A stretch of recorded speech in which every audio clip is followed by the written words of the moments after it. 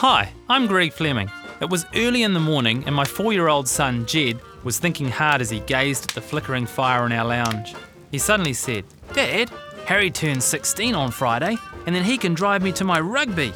Harry's my eldest son, you see. "Sorry, pal," I said. "He won't be able to do that until he's 17 and a half. That's the new rules." "Oh, he can drive me when he's 18 and a half too?"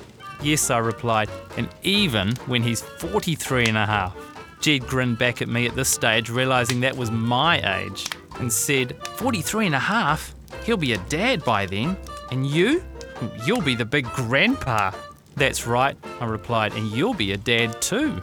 Will you still be living here?" He stared back at the fire. "No, I'll be in my own house, but it'll be very close." "Okay," I said, "and who will be the mummy?" He looked to me from the fire. "You mean my wife?" "Yes, of course."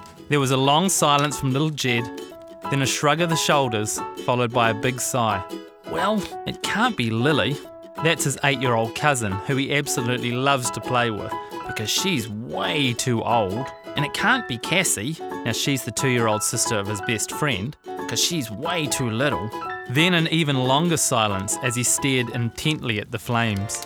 Finally he sighed with these words, "Man, I've got to meet more people."